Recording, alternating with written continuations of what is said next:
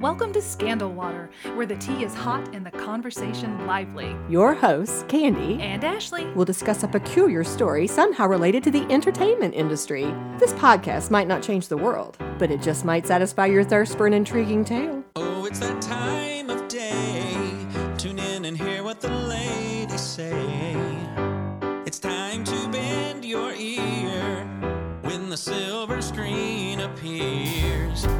Stories about the stage and screen and everything in between. So come on and join the fun. The curtain opens in 3, 2, 1. Stories in Scandal Water, it's where you need to be. Stories in Scandal Water, let's pour you a cup of tea. hello, Candy. Hey, Ashley. How are you today? I'm good. Are you feeling Christmassy today? I am feeling very Christmassy. I did my homework before you asked.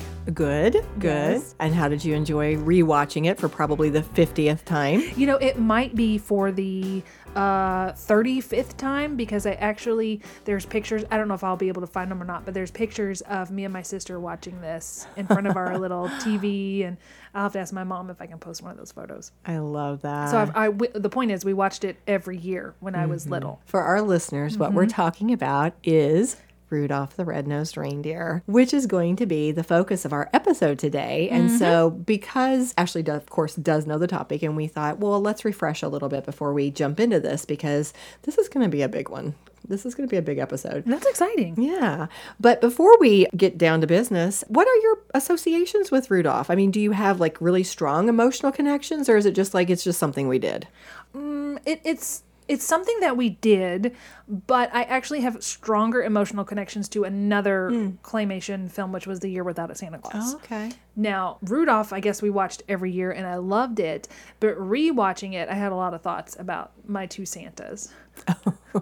So we could talk about that later, maybe. It was just something we did, but I found myself knowing all of the lines and knowing a lot of the songs. I haven't seen it in quite a while. Okay. But I enjoyed it. I enjoyed watching it. And you know something else is that it was a lot shorter than I thought. I thought it was like a 2-hour series. Oh, you thought it was like a full-length I did. movie. Yeah. I guess in my kid mind, it was forever long. But it wasn't.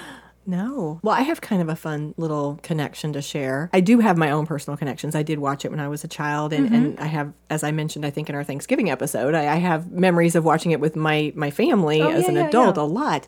But I thought this would be kind of a fun story to share with you guys. Kirk, my husband, teaches 5th grade, and this past December, he was assigning his kiddos this article to read, which happened to be about the history of Rudolph. And through this activity, this assignment, conversations came up about, he was sharing with them exactly what you and I had said on our Thanksgiving episode. He was talking about the excitement of having to catch that showing when it would come up each year, and how the kids would be talking about it at school, and how fun it was to have a shared experience, to know that everybody was watching it at the same time, and you would come back to school later and everybody would talk about their experience watching it. Yeah. And so as he was telling his 5th grade students about this, they started getting really excited. Yeah. Remember, this is a pandemic. So the idea came up that they would have a watch party. How cute is So that?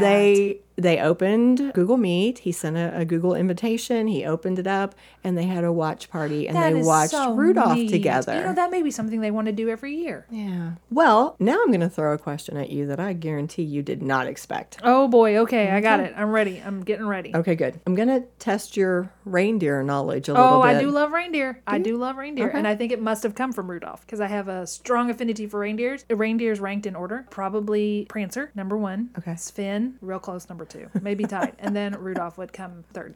I'm sorry, Rudolph, but my heart was taken by Prancer. I love it. I did not see that coming. I did not. The movie Prancer. Have you seen the movie Prancer? I have. It's been a long time. Oh my gosh. That is such a good movie. Sam Elliott is the dad and the little girl.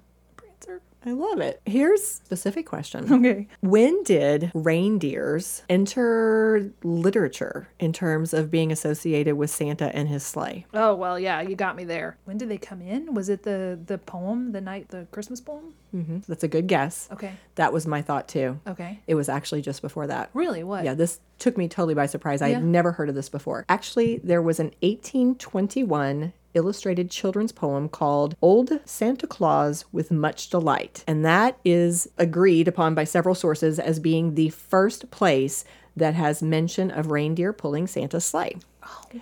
They don't know the author. Okay. Although some people think it was the same fellow who wrote The Night Before Christmas, Okay. Clement C. Moore. Okay. So a lot of people give him credit. But here's the part of that text that references reindeer. It says, Old Santa Claus with much delight, his reindeer drives this frosty night, o'er chimney tops and tracks of snow to bring his yearly gifts to you. Wait. It didn't rhyme. It I didn't. know. I was like, wait a minute. It was 1821. They just didn't care. 2 years later came the much more famous poem that all of us are familiar with. In 1823, the Troy Sentinel published the poem A Visit from St. Nicholas, which was the actual title. We Okay. know it more commonly as The Night Before Christmas. What if that first one was like his rough draft and then it just got published and he didn't mean for it to? He's like, wait, it's not done. Oh, yeah, I meant to do that. But this one, of course, is where he names his reindeer. So Okay. this was the first time that we had names Okay. identified for them. Do you want to tell us what they are? Dasher, Dancer, Prancer, Vixen, Donder, Blitzen, Comet, Cupid. How many do I have left? I think you got them. Rudolph. Yeah, Rudolph was not there yet. Yeah, Rudolph is gestating. Nice job. You got Dunder. Donder? Well, some say Donder, some say Dunder. Oh, like Dunder Mifflin? Yes. Okay, he's the paper reindeer. No, I think it's Donder. It's Donner, but then I think the original was Don. What do I know? But my reindeer history says Donder. Here's how it was written in, I copied it over from one source. More rapid than eagles his coursers they came, and he whistled and shouted and called them by name. Now Dasher, now Dancer, now Prancer and Vixen, on Comet, on Cupid, on Dunder and Blixen. Blixen? Oh, I To the didn't top know. of the porch, to the top of the wall. Now dash away, dash away, dash away all. I don't think I said Blitzen. I think you did. Oh, it did? All right. But now, here's the interesting part. I learned so much doing this research. Those last two reindeer, they were called Dunder and Blixen in the 1823 publication, according to my source. Okay. Because they are Dutch words that translate to thunder and lightning. Nice. And at some point, they started to use Donder and Okay. Blitzen, Okay. which were the German words for thunder and lightning. So that's why we had those different Okay. versions. Which So what was the first version? Dunder and Blixen? What language was that? Dutch. Dutch. And then Dutch. it went to German. German was Donder and Blitzen. Okay. That sounds okay. I like that. Oh, I like that. And then, as you said, somewhere along the way, Donder kind of moved into Donner. I wonder if it was just easier to recite Donner and Blitzen instead of Donder. That's harder. Might be. It said, again, this is pulling from this one source, it said that it was when Johnny Marks penned the song Rudolph the Red-Nosed Reindeer in He switched it. 1949 that the name, the spelling, and the pronunciation Donner became more popular. So probably it was related to that Yeah, song. music. I got it. And then, as you mentioned, the most famous reindeer of all, Rudolph, is coming, but he's not there yet because he's not going to show up for another 115 years. It took Wow. that long before we got to He Rudolph was the Red-Nosed really Reindeer. lost. He was Yeah. lost in that snowstorm. Yep. Is he named for Rudolph Valentino? It doesn't say that he is, but there is an interesting little quote I have about how he chose the name. Okay. It's coming. I'm interested. Okay. So, of course, the focus of our episode today is Rudolph, and we are going to trace this all the way through from the book to the song to the TV show. So, we got a lot of work to do. All right, let's do it. All right. By the way, I had some amazing sources. There was an NPR interview with Robert May's daughter, Barbara May Lewis. She's the daughter of the person who wrote this. And so we have that. We have a Time magazine article. We had a Smithsonian article, all kinds of wonderful things. So I want to shout out to them right off the bat because I pulled some great quotes, some great information from all of those sources. The good news was that because of these sources, we also have quotes straight from Robert May and from his daughter as well because they were Interviewed. Yes, interviewed. Rudolph was created by this man, Robert L. May, who was a Jewish Montgomery Ward copywriter. And the department store would always begin preparing for Christmas way in advance. In fact, it said almost a year in advance. For Christmas 1939, they had given Robert May the job of creating an original holiday story for its annual promotional booklet for Christmas. A couple of sources said it was a coloring book, but that was only one or two sources, so I'm not Okay. positive. Okay. But it was for children. He was not excited about this assignment. In fact, Robert wasn't really even excited about life in general. He was yeah. struggling. Here's a quote from him. "And how are you starting the new year? I glumly asked myself." This is a later recollection from him. "Here I was, heavily in debt, at nearly 35, still grinding out catalog copy. Instead of writing the great American novel as I'd once hoped, I was describing men's white shirts. Oh, Yeah. poor guy. He did have aspirations of becoming a novelist, as he said Don't we there. all? But what he was dealing with at home was a lot harder. What? He was dealing with his wife's illness. She was dying of cancer. Oh, gosh. Yeah. And her health steadily declining this whole time that he was working on this promotional booklet, trying to write this original holiday story. So he's And- trying to be happy and he's just not feeling it. Well, and if you think about it, he's trying to be happy, but honestly, he's delving into a character that's very lonesome and bullied. So it was yes. kind of dark. It is kind of dark. I was thinking that when I was rewatching it is the concept of the misfits and not fitting in and just all of that kind of stuff. But we'll talk about when you get to that part. Well, and on top of that, he had a young daughter because Barbara she was 5 when the book came out, so she's probably about 4 in this time that he's writing it. So the inspiration. He figured the story should be about a reindeer because he'd already seen a lot of images out there of Santa's reindeer through the Christmas season, and his daughter was obsessed with the deer at Lincoln Park Zoo. So it was in his head almost Yeah. immediately. He wanted Yeah. to do reindeer. He already knew the names: Dasher, Dancer, Prancer, Vixen, Comet, Cupid, Donner, and Blitzen, because he pulled it directly poem. from the poem. Gotcha. And then he wanted to come up with a 9th. And so it says, here's your question. He brainstormed a list of names that began with the letter R because he wanted it to have alliteration. He considered Rollo, Rodney, Roland, Rodney, there we Roderick, and Reggie. And they actually have that list that he had brainstormed at his alma mater, Dartmouth College in Hanover. Did he write it on a napkin or something? It doesn't say that, but it said they've got a lot of his papers, and that list is part of That it. is super cool. know. Reggie the reindeer. But he gave just a little bit of his thought process in a 1963 interview. He said he thought Rollo sounded too happy for a reindeer with an unhappy problem. True. And Reginald seemed too sophisticated. True. But Rudolph rolled off the tongue It nicely. does. That's a really good point. That was a good choice. The story plot was partly based on some of his own past experiences. The character of Rudolph, of course, is shunned by others, but according to Robert, vindicated some way in a happy ending. And so he was inspired by the story of the Ugly Duckling, which Robert May later wrote had always appealed to him because he himself felt like he had grown up as a shy person. He felt like he was small, and he knew what it was like to be an underdog. Oh, my heart's going out to him. Yeah, he sounds like a really great man. And Barbara agreed that her dad was a bit of an outcast. In her interview, she talked about the fact that just like Rudolph, he was a little on the outside. She mentioned that he had skipped a grade or two, which had caused him to be younger and smaller than his classmates. But And- smarter. I mean, if he's skipping grades, that's smart. Exactly. He had Yeah. to be really smart. Yeah. And when the interviewer commented that Robert must have been a, quote, nerdy kid who saw himself as a loser, Barbara responded, it was his opinion of himself that gave rise to Rudolph, I think, so all the better. Yeah. Geez, interviewer. Calling your dad a loser? Man.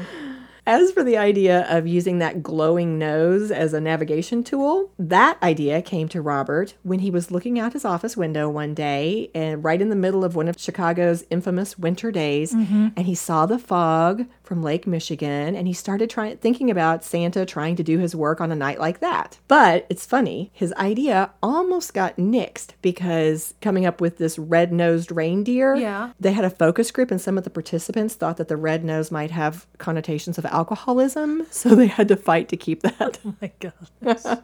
Guys, this deer is not a drunk deer.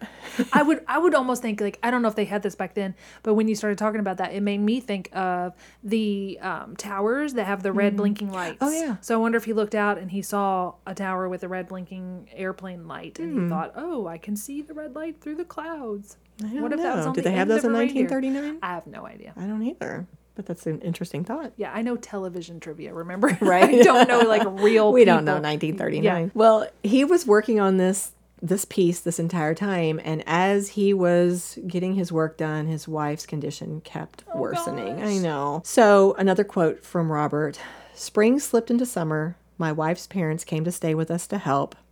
In July, she passed away." Oh, gosh. So his boss offered to pass the assignment on to somebody else, Yeah. thinking that he might not be able to handle it. Yeah. But he said, again, quote, but I needed Rudolph now more than ever.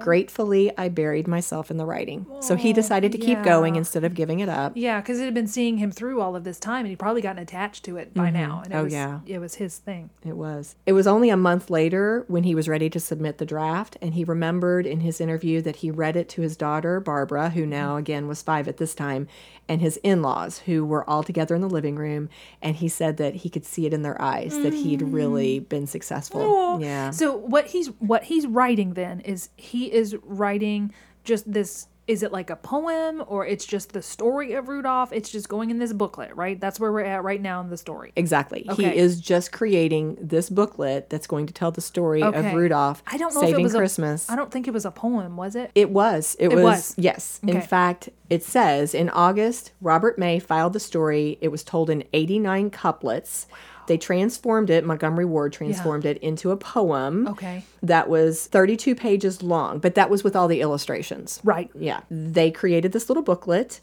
and they distributed it to the kids for free, which was intentional because this was right after the Great Depression and people needed some That's booze really and they didn't nice. have money. That's really nice. So the company gave it out for free, more than 2 million copies.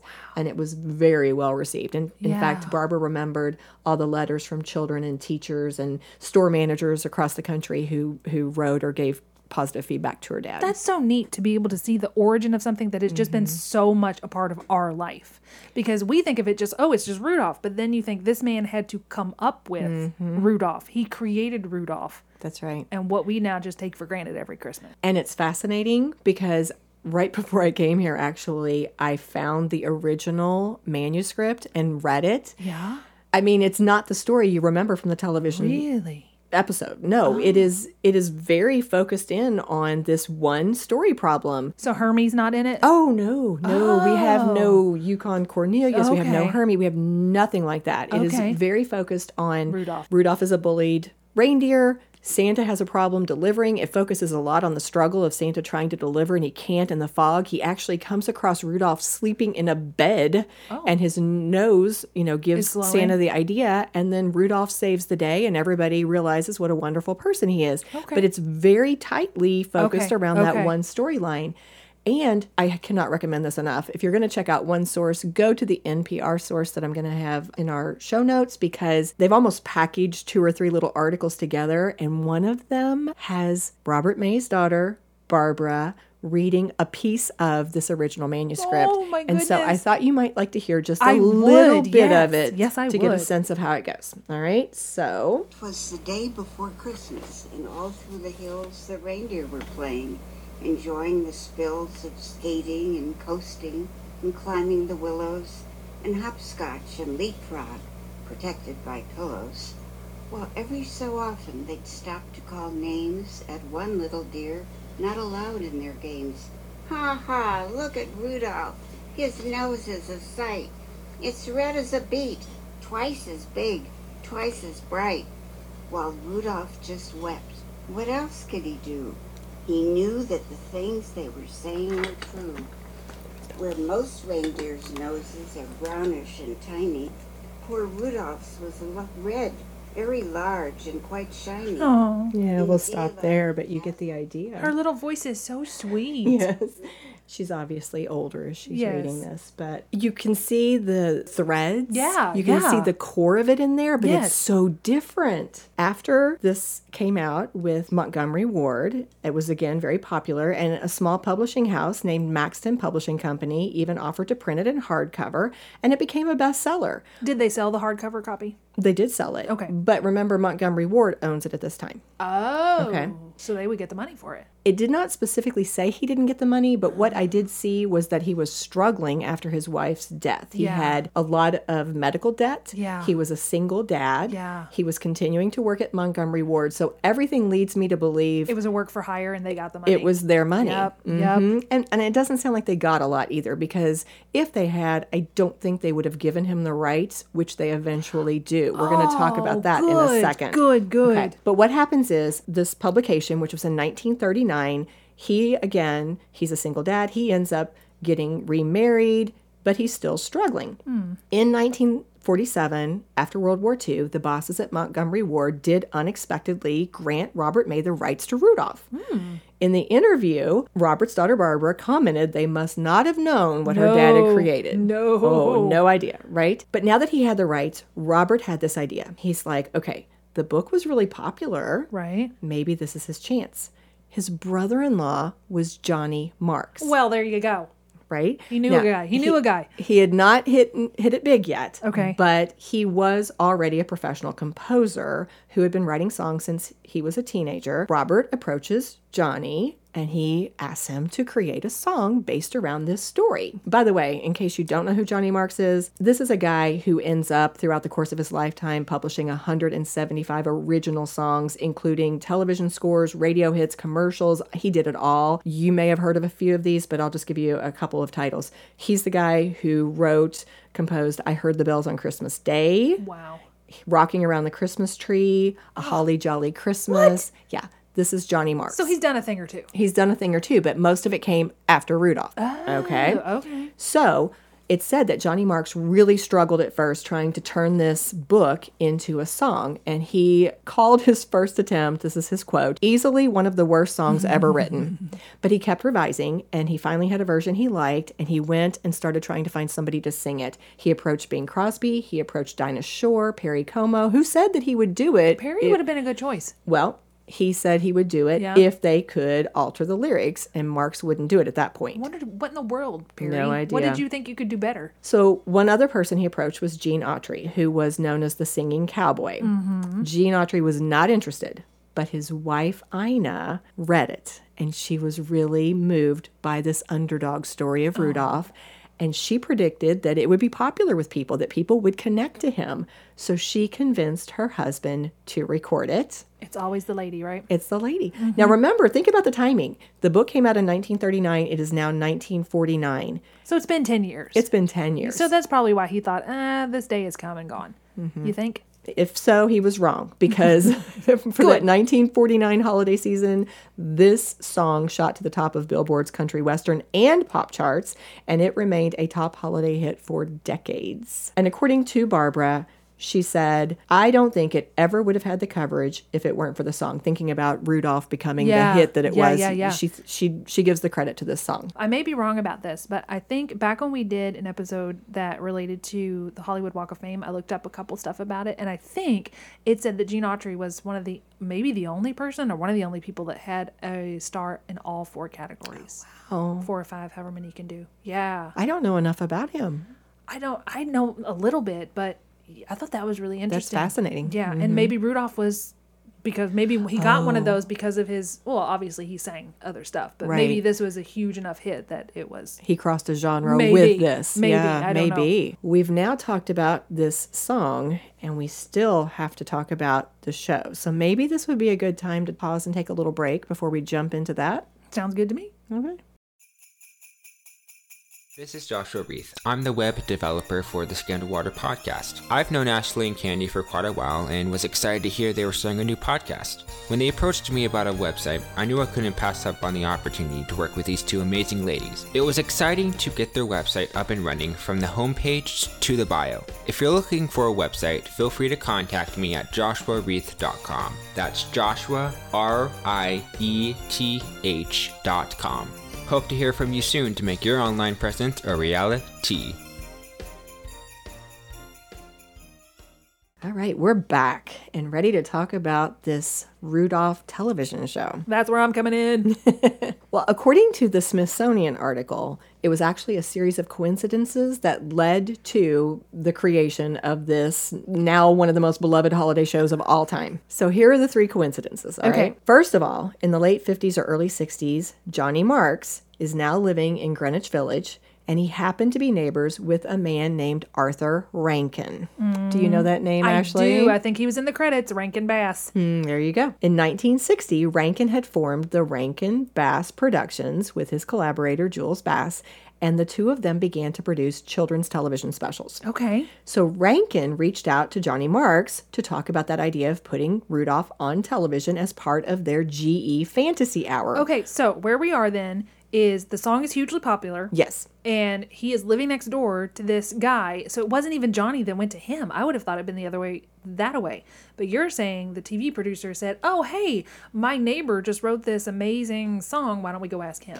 Well, I don't think it would be just wrote it because I think some time has passed. Okay. But he knew that it was a popular song okay. and, yes, approached Johnny Marks with this idea. So the GE Fantasy Hour, by the way, was a series of TV specials sponsored by General Electric. And it was really smart of them because it was a way for them to, like, market to housewives and kids. Kind of like the Montgomery Ward thing in the very beginning. It was free, but it had their name on it. If you like it, maybe you'll like our store. Yeah. Funny that you would bring that up because the second coincidence actually involves Montgomery Ward. Okay. A man named Willard Soloff, I want to say, was involved with both Montgomery Ward and GE. He was GE's vice president of housewares, which means he worked with Montgomery Ward because he was selling the housewares, but he also had influence when it came to the company's television specials. Oh. So this gave them another foot in the door because remember, Rudolph was created for Montgomery Ward, so this was another Right. connection. Right. And then finally, a third coincidence was right around the time they're talking about this television show that features this reindeer with this hugely shiny nose.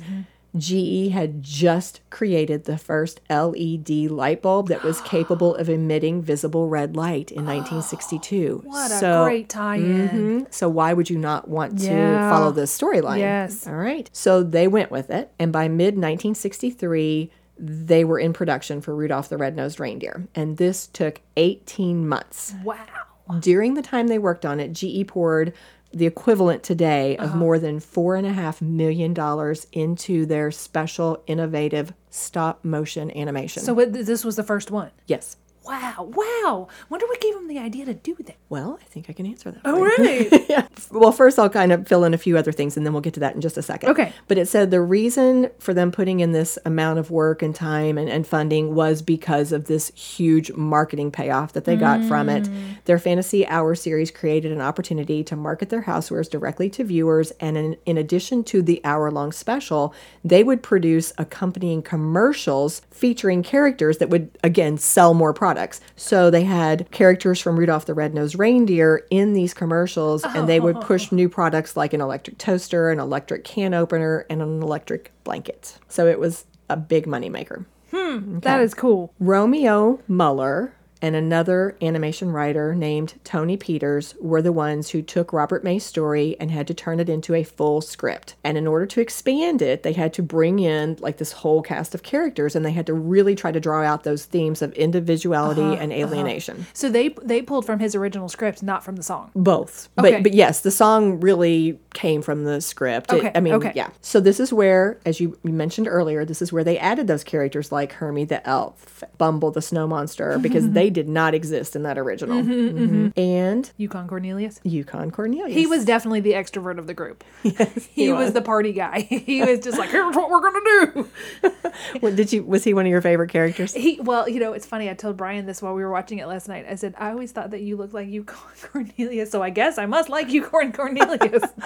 Oh, that's funny. According to Wikipedia, all the songs written in the television special were by Johnny Marks. Okay. They brought Robert May's brother-in-law back, and he got to write all the music. An interesting note is that Holly Jolly Christmas had actually been written by him in 1962, and it had already been recorded and come out on an album by the Quinto sisters in 1964, but then just a month or two later was when it came out on the television special, Rudolph. It was originally supposed to have been sung by Yukon Cornelius, but they decided to give it to Burl Ives because he was the singer. Because he's Burl Ives. Right, he was famous for his singing. Now, And how close did that? I also said this. How much could you make a snowman look? How wide did it look just like Burl I know, Ives? they did such a good It was a job. snowman with tiny little beady eyes, but it's still. I was like, that's Burl Ives. yeah, It just looked like him. they did such a good job. They really did. And this is where that comes in, that animation that you keep bringing up, because it was so powerful and it was so impactful to making this show what it was. To execute this script, Rankin and Bass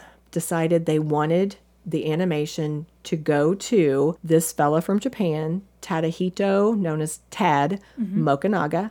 He was a pioneering filmmaker who developed the very first puppet-based stop-motion animation in both Japan and China. Okay. China came first. Okay. In 1947, he was helping to create an animated propaganda film in China. Okay. And he decided it was a political statement. He was trying to create these two political figures. And so he decided he was literally going to use puppets to represent them kind of as a mockery type thing. Yeah. But it resulted in China's first stop motion puppet animation, which everybody thought was really cool. It is really cool. So then he takes it to Japan.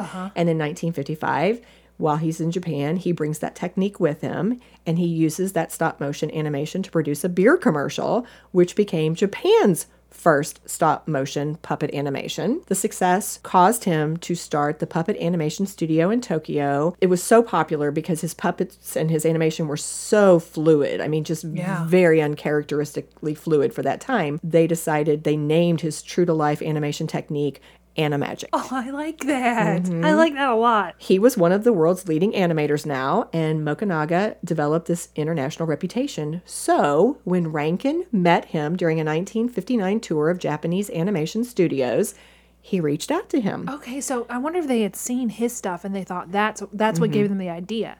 Instead of doing it as a cartoon, they saw this stop motion and they thought, oh, we want to bring it to America. I suspect that's Yeah, exactly that would what they make did. sense. Something different, something really Yeah. innovative that was the hot thing at the time, right? The new technology. And the historian for Rankin Bass Productions, this fellow named Goldschmidt, he credits Mokunaga's Animagic technique with being the one that pushed GE Fantasy Hour to new heights of popularity. Oh, for sure. Yeah. Okay, so here's what this animation technique involved. It said that working from scripts provided by Rankin Bass, Mokunaga directed an elaborate production featuring 22 handmade sets. All of them were built to scale for the cast of 4-inch puppets that had been crafted by a designer named They're only 4 Ikuro inches tall? Komuro. Oh my goodness. This is how detailed they were, actually. Prior to filming, Mokunaga actually traveled to this place in Japan, a small city that was east of Osaka, with his assistant. And they went there because there was a deer sanctuary established in 1818 that was supposed to protect the area's population of sacred deer. Yeah.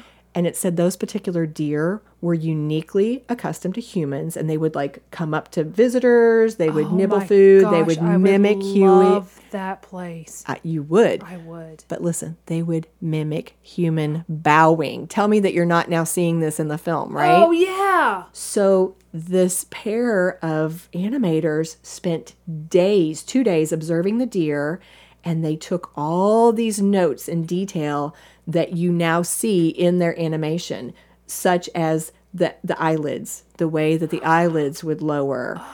And every second of filming required 24 frames of animation. I cannot even imagine. And I feel like watching it, you just go, this was so much work.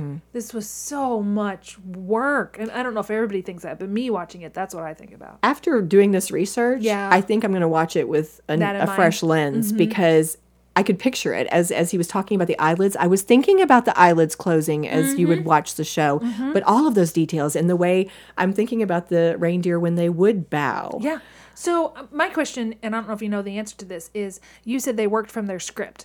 I would feel like they would need the audio so that they could move the mouths, or did it not matter? Did the animation come first, or did the vocal acting come first? I cannot answer that. I do remember seeing that they were a big production. They Yeah. had some of their vocals coming from like a Canadian production company. This was a huge thing, but I'm not sure how to answer your question. Okay. We'd have to look that one up later. I would assume, my guess is going to be that you would have to have, because you'd have to match the people. That's what they do with the cartoons now and the animation now. That is makes sense to They go me, ahead and too. record the soundtrack and then animate to that. Right, because you have to match Yeah. it up. It Right, has to right. line up. So, quote, even though the animation got more fluid as time went on and it got more perfected and things looked technically better, they still thought that Rudolph was the best. This was the historian talking about how Really? other stop motion television series and Yeah. shows kind of popped up after this, but he felt like the work they did, the way they crafted it in Rudolph was kind of like the highlight. It was the peak of Interesting. their skill. So they're saying we came out of the gate with the best of the best. And it was down, not necessarily downhill from there, but it just, and maybe it was because it was the first one. Maybe. You know how you have those special feelings about creating this thing. Maybe that's it. And maybe they didn't have the money and the time for their other specials. Maybe. I mean, 18 months and $4.5 million. True. Do you know how many specials there were? I don't. I know later it mentions that because of Rudolph, it prompted some of these other holiday specials like Nestor, the long-eared I've Christmas seen that. donkey. That is The Leprechaun's Christmas Gold. You want to cry, watch Nestor. My goodness. Shoot. Santa Claus is coming to town. I mean, there were several that they Year Without a mentioned. Santa Claus is on there too, because I saw in the credits. I watched that yesterday morning, just because I wanted to. Yeah. To kind of wrap this up, this historian that I've quoted several times, he mentions that this was an art form. I mean, what they were doing was an art form, and that because of the skill of these animators, you don't even think about those characters as puppets. They are personalities. Yeah, That's what he did. Look at the modern Nightmare Before Christmas.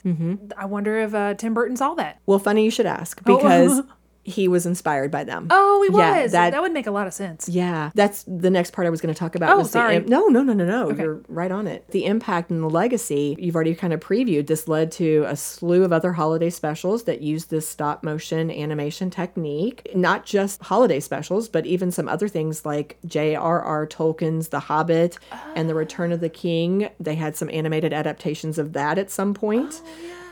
So it sparked a lot of productions.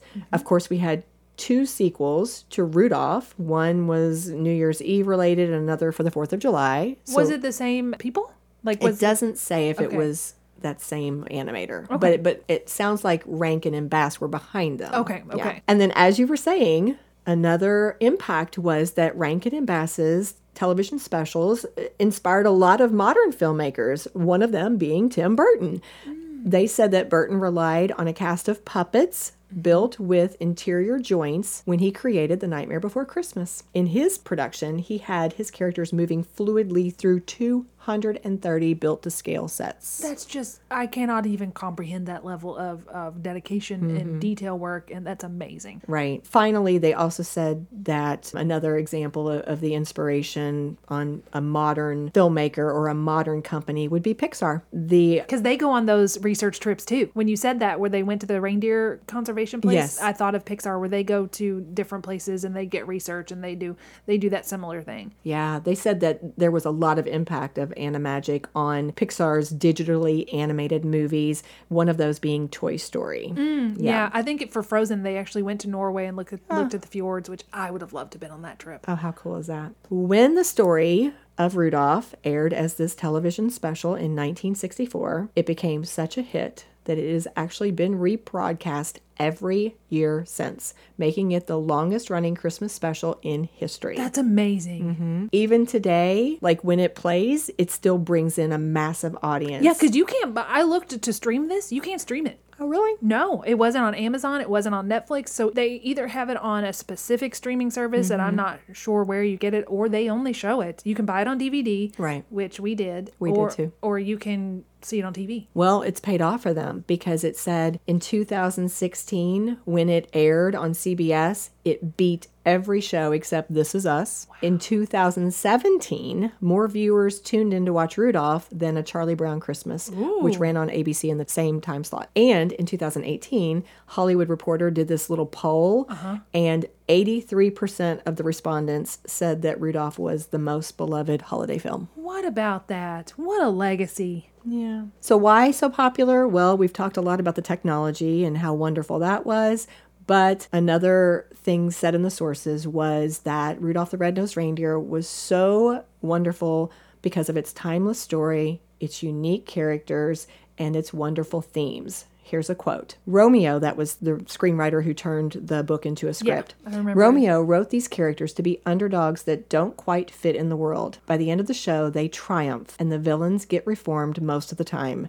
They're such satisfying stories. It really is. And our final note, when Robert May died in 1976 at the age of 71, his obituary in Time magazine noted that he had received royalties on more than 100 Red-Nosed products, as well as the song, since Montgomery Ward had let him have that copyright in 1947. By 1985, the song had sold 150 million records and 8 million sheet music copies worldwide. And when the puppets from the 1964 TV special went up for sale in 2017, I think, they said that the bids went as high as $10 million. Holy cats. Yeah. Armchair psychologist. So what do you think, Ashley? This historian has just said that some of the qualities that make it such a great show are the characters and the plot and the timeless themes. What are your thoughts? Well, first of all, can I just say, this Santa was mean. Did you think? I did. You think? Honestly, I did. I thought, geez, Santa, he was so mean to the little, because you would think that he would be the guy, he's the jolly old elf. He was mean to his wife. She's trying to get him to eat dinner, and he's a skinny Santa, and he's like, leave me alone. And then when Rudolph is born, he goes and sees him, and he's like, get that red nose out of here. I don't know, something like that. But I just thought, geez, Louise, Santa. See, I came off fresh off of, I watched them back to back, Year Without a Santa Claus, and then this one, Year Without a Santa Claus, that's my Santa. Mickey Rooney is my Santa. I love Mickey Rooney. He's why I named my cat Rooney. It's just adore him. And probably from this is my earliest memory of Mickey Rooney is that. Also have his autograph. So just FYI. So Mickey's Santa seemed to have a kind heart, and even though he had a cold, he was kind of grumpy. Right. He still went and did the right thing and took care of people, and he loved his reindeer and all that. I got the feeling that this Santa just had like 364 nights of bad sleep. He's not a jolly old elf. He was not jolly. No. And then when the little wee singers, the elves were singing, I thought they sounded wonderful. They did. And he sat there and he looked like he was just checked out. And Mrs. Claus was like, oh, you were wonderful. He's like, I need some work. And then the boss said, you sounded terrible. And I thought, if that's the theme you all were going for, you needed to actually have bad singers. They sounded wonderful. So those were my two negative. Let's do those up front. I love, how can you not like all those characters? Even the Island of Misfit Toys makes me so melancholy. They're so sad. Although I'm not sure what was wrong with Sally. Do we know? The little doll? I don't remember. No. I don't remember. And I thought the elephant with the pink spots, I would have taken that. Yes, I would have too. But the Charlie in the box, I mean, he had a problem. But and the lion boss king, he was so kind. I just thought I would like to live on the Island of Misfit Toys. I feel like I would fit in with the Misfit Toys. And that is what has stayed with me through the years, is this feeling of misfittery. And those, you finally find your people after all these years. And Hermie, and also Hermie wanting to be a dentist, you would think, what in the world? Why would you choose that profession? But then he's able to save the day by being a dentist later. And I think this is also what made Yetis in the vernacular. You know, we got our first snow monster, but you know, he just needed a friend. I just also think it's really funny what they do with their eyeballs when they're surprised, how the eyes roll around every time they go woo. So that was those are your impressions. Short impressions. I love it. What did you think? I agree with you. When I listened again, I was surprised at how grumpy Santa was. He was not portrayed to be a jolly person at all. Kind of mean. Honestly, I was disappointed with everybody. I thought the other reindeer were very mean. I thought Donner was the dad. Yeah, the dad was a bit of a jerk to his kid too. I feel like the screenwriters, the script writers were trying so hard to make the themes very obvious to a young audience. Oh, sure. And so I liked that these reindeer that were, in my mind, bullying him ended up realizing how wonderful he was, what a great individual, how he had saved the day, how he had characteristics and strengths that none of them had. Yeah. And so I'm like, okay, well, I guess they had to really go extreme one way to try to really bring it back. And they did it. They hit it. Also, I just thought of this. It's the nose sound effect, whatever it is must be deeply ingrained in me from childhood, because I remember being at a Subway one time, and it was summer, so it's not like it's Christmas and this is out, but there was a gentleman in there who worked for some official capacity for something. He had one of those walkie-talkies on his side, and it squelched, and it sounded like that, and in my mind I went, ready, Santa. So there's that. Oh my goodness, I love it. Anytime I hear that stuff, I think, ready, Santa. You have a much better memory than I do. That is for sure. Yeah. You make these connections very quickly. I don't know what's wrong with me. We have spent quite a bit of time talking about the technology, which was very innovative for this time period. And we've talked about how it sparked a lot of innovation and other shows afterwards. But my question to you is, why would stop motion animation make such a big difference to a storyline? Like, why would that be something that would make a difference to this television special, or to some of the other ones that you named, Christmas Without a Santa Claus, or whatever it might be? Year Without a Santa Claus. Year Without a Santa Claus. Get it right. A Year Without a Santa Claus. There'll be no Year Without a Santa Claus. I think you just answered I think you answered your own question earlier in the episode because it was novel. It was new. It was the latest technology. It's why we rushed to see Pixar because I can remember seeing Toy Story in the theater and just being gobsmacked with the animation, or taking it back further in 1991 with the Beauty and the Beast when they animated that ballroom. I thought this is the height. This is it. We've achieved like the greatest thing ever. That was me as an 11-year-old. Right. But that probably is what the kids thought then too. Just, you had never seen this. Right. This is fascinating. And even watching it, being someone that now is involved in storytelling and editing and video and all that, I can watch it more with I don't want to say a critical eye in the negative sense, but just from a maker's eye, from a creative eye. And watching Year Without a Santa Claus, I could see the strings. And when the snow miser would spin, I could see the nail that he was spinning on. It didn't take me out of it. I just was looking at it like, oh, that's how they did that. Right. It just fascinates me to think maybe this is part of it too. You're looking at it and you're thinking how much dedication this took to put together, and you just respect the time. That's an adult. The kids are probably looking at it like, this is amazing. I've never seen anything like this, or at least the kids back then. Right. And again, we've hit on this before, where they introduce it to, so it was amazing to them, then they introduce it to their kids, and then it becomes a tradition. Right. So even if the technology is outdated, you've still got the nostalgia. That's interesting, your point about being able to analyze the craft of it. Yeah. Enjoying that kind of almost behind the scenes analysis. I did, yeah, because there would be times I think, how did they make that fly? Oh, there's the wire. Right. Okay, that's neat. And it didn't make it any less enjoyable to me. It almost made it more enjoyable, where I could kind of figure out some stuff, like trying to figure out a magic trick. Yeah, exactly. One of the things that occurs to me, I think again about the name he gave his puppet company, or that technique actually, Animagic. And I think when I compare a normal animated cartoon, which is flat, which is two-dimensional, I think it was taking it to 3 dimensions. It made that's a good point. These characters so much more human-like. And of course, Winnie then added all that detail, like the eyelids and all of the human characteristics that he was so, meticulous about. That, of course, just took it to the next level. But how many times in this show have we said character development? But that's what it is, right? He was making them very human, very identifiable to little kids who may be having issues with bullies, and to go, oh, okay, well, Rudolph had this problem and he found his friends, and it could be good for that to know that your people are out there. You just have to find them. And it made you identify, as you're saying, it made you identify with the characters so quickly. I mean, it took me seconds to realize how much I love Clarice. Yes. You could just feel she was compassionate. Yes. She didn't care if his nose was red. That's right. She liked him anyway, and she's like, any doe would be proud to be with you, or something like that. Yeah. She was just sweet. You were very quickly aligned with the kind characters, with the characters that were sympathetic, the ones that you were rooting for.